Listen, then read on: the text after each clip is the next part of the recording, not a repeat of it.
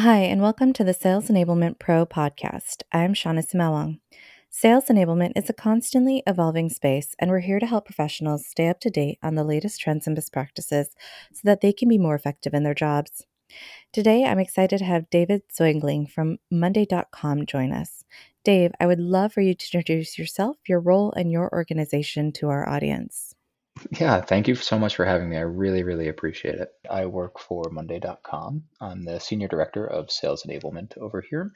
And essentially, I oversee pretty much anything having to do with sales enablement and sales success. So, onboarding, training, continued education, cross departmental collaboration, pretty much anything that falls under the guise of ensuring our sales reps are successful and continuing to learn is my forte. I have a background in sales in tech, and I started at Monday a little over 4 years ago now, and ultimately saw that there was something missing in the sales process as it pertained to kind of training and enabling sales reps. And so before anyone in the company had ever heard of sales enablement, it was just kind of something like a blip on the radar. I had kind of put that in motion by asking to take on some additional challenges and train some of the new joiners for the company. And that actually flourished into what is now today an 12-person department spanning across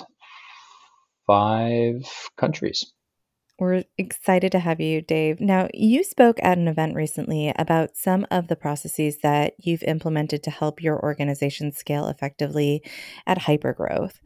In your opinion, what are some of the key challenges that companies can face when experiencing hypergrowth, and how can enablement help overcome these challenges?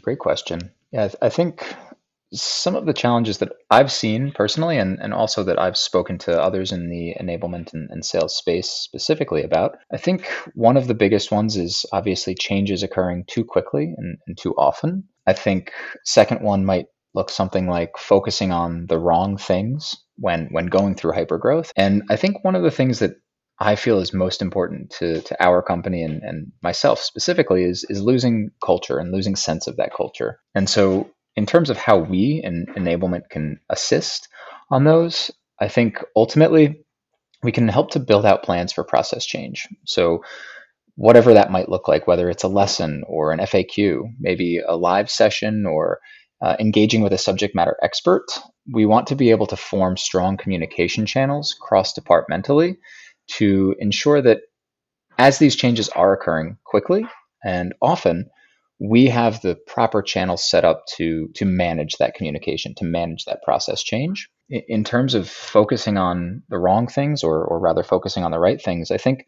making sure that the company puts an emphasis on sales. Right? So you're going through hypergrowth as a company, you need to make sure that you're focusing on the right things. And I think that we need to make sure that we have a strong foundational sales training program, leaning into those top sellers and learning from our mistakes, just to ensure that our sellers are building the confidence needed to succeed ultimately.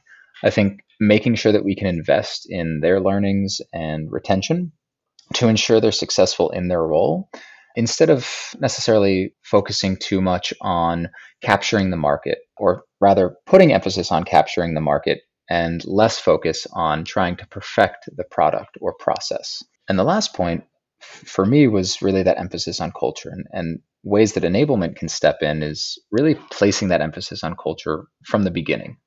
So making sure that we put the right people in the right positions, because as most of us know in enablement, onboarding is a huge differentiating factor in setting the foundation for an employee's experience and really kind of setting the tone for cultural engagement.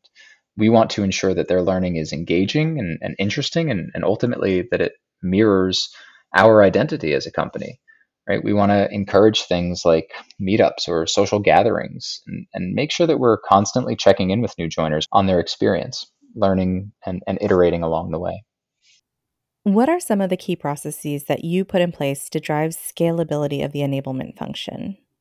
Some of the key processes. Well, I think again, one of the biggest things for me is the right people. So you always need a strong foundation to build upon. And I think understanding the strengths of the team members that you have, allows for you to put those members in charge of forming the right processes. And so part of that process, right? Part of putting those people in the right places is also making sure that you're building the trust with them, right? As the manager, as the lead, as the person that's kind of driving the change in enablement and making sure that we have scalability, we want to make sure that we're building out like a professional development plan for our team members and mapping out our ideas and plans for growth early and often.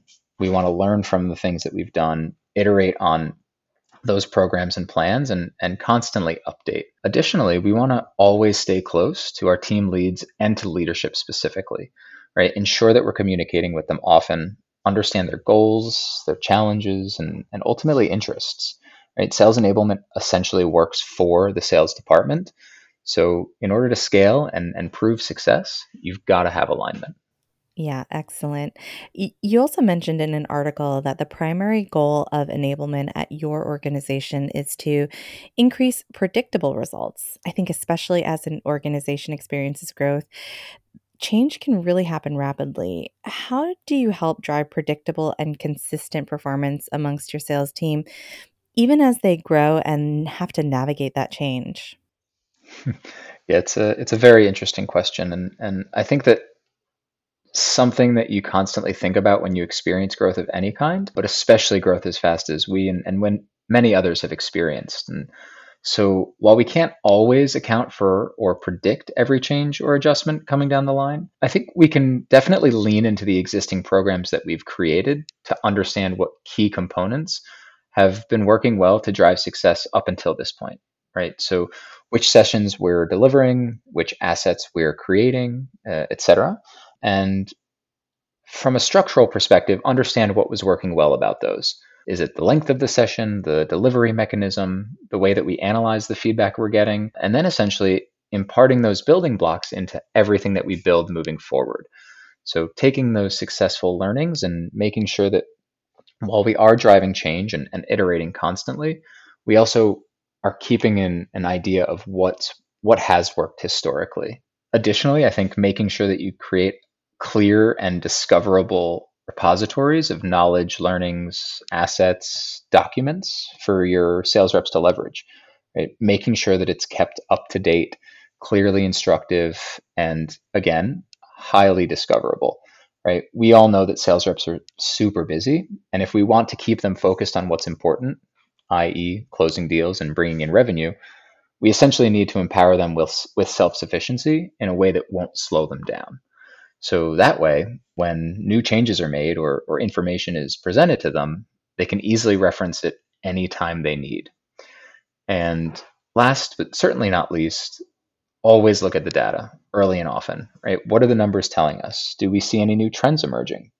Are reps slowly increasing pipeline gen or decreasing pipeline gen, right? Is there a traceable correlation to external factors, right? What do we need to focus on based on what the numbers are telling us? And ultimately, making sure that we have those close relationships with our RevOps or BizOps teams to help build out those reports and dashboards so that we can adjust and pivot accordingly. I love that.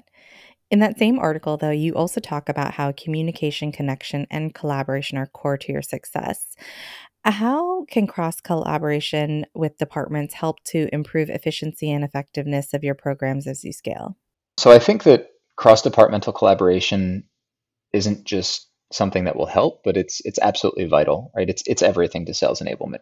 We tend to sit at the intersection of almost every department in the company because, as we know, our number one priority is to ensure that sales reps are successful. And there aren't really many departments, at least that I can think of, that don't have an effect on the sales success, right? So we're constantly communicating with marketing, for example, to ensure proper content delivery. If we didn't have that communication chain well oiled, we may not receive content that's necessarily aligned to our messaging or our goals.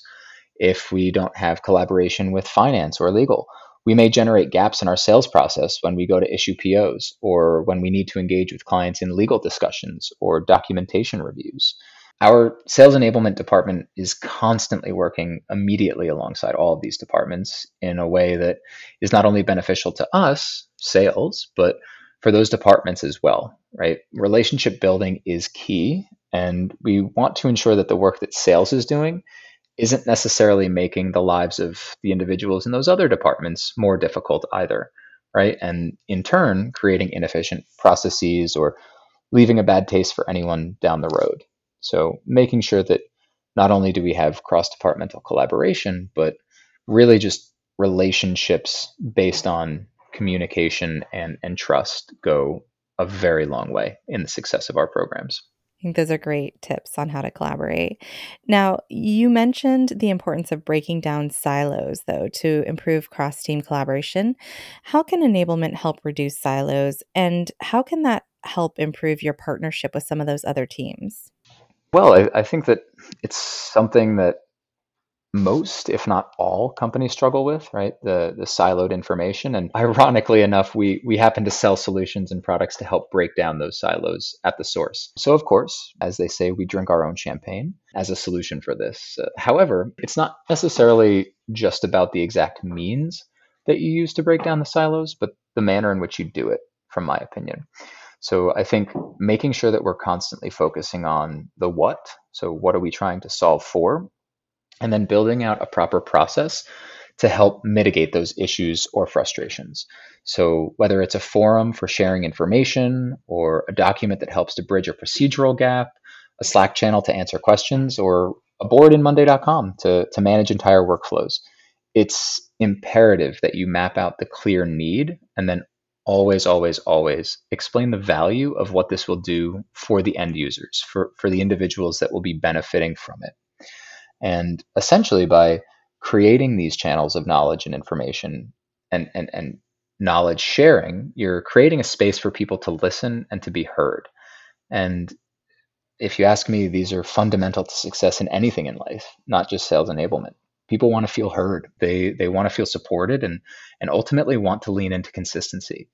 And if you can help to mend or create these channels, then you will ultimately improve the partnerships you have with all of those involved. So I have to say, like, it's really not just the mechanisms, but really the means. As your company continues to scale, how do you see your own enablement strategy evolving to ensure scalability in the next year and beyond? It's a great question. And I think it's something that's constantly top of mind for me. And I touched on it briefly before, but really wanting to kind of emphasize the focus on the people, right? It is so, so, so important that the people, and I'm speaking about the incredible folks that make up enablement functions globally, feel supported and feel that they have a place to grow, right? Enablement is still a pretty new function in most companies. So it's important to do your best to create a strong foundation of growth and stability for those involved, right? Build out a PDP, a personal development plan. Show them where they can go and what they need to do to achieve that. Invest in them, whether it's external trainings or additional learning opportunities, and listen to them, right? Genuinely and intently ask questions regularly and really ensure that they constantly feel appreciated, heard, and challenged, right?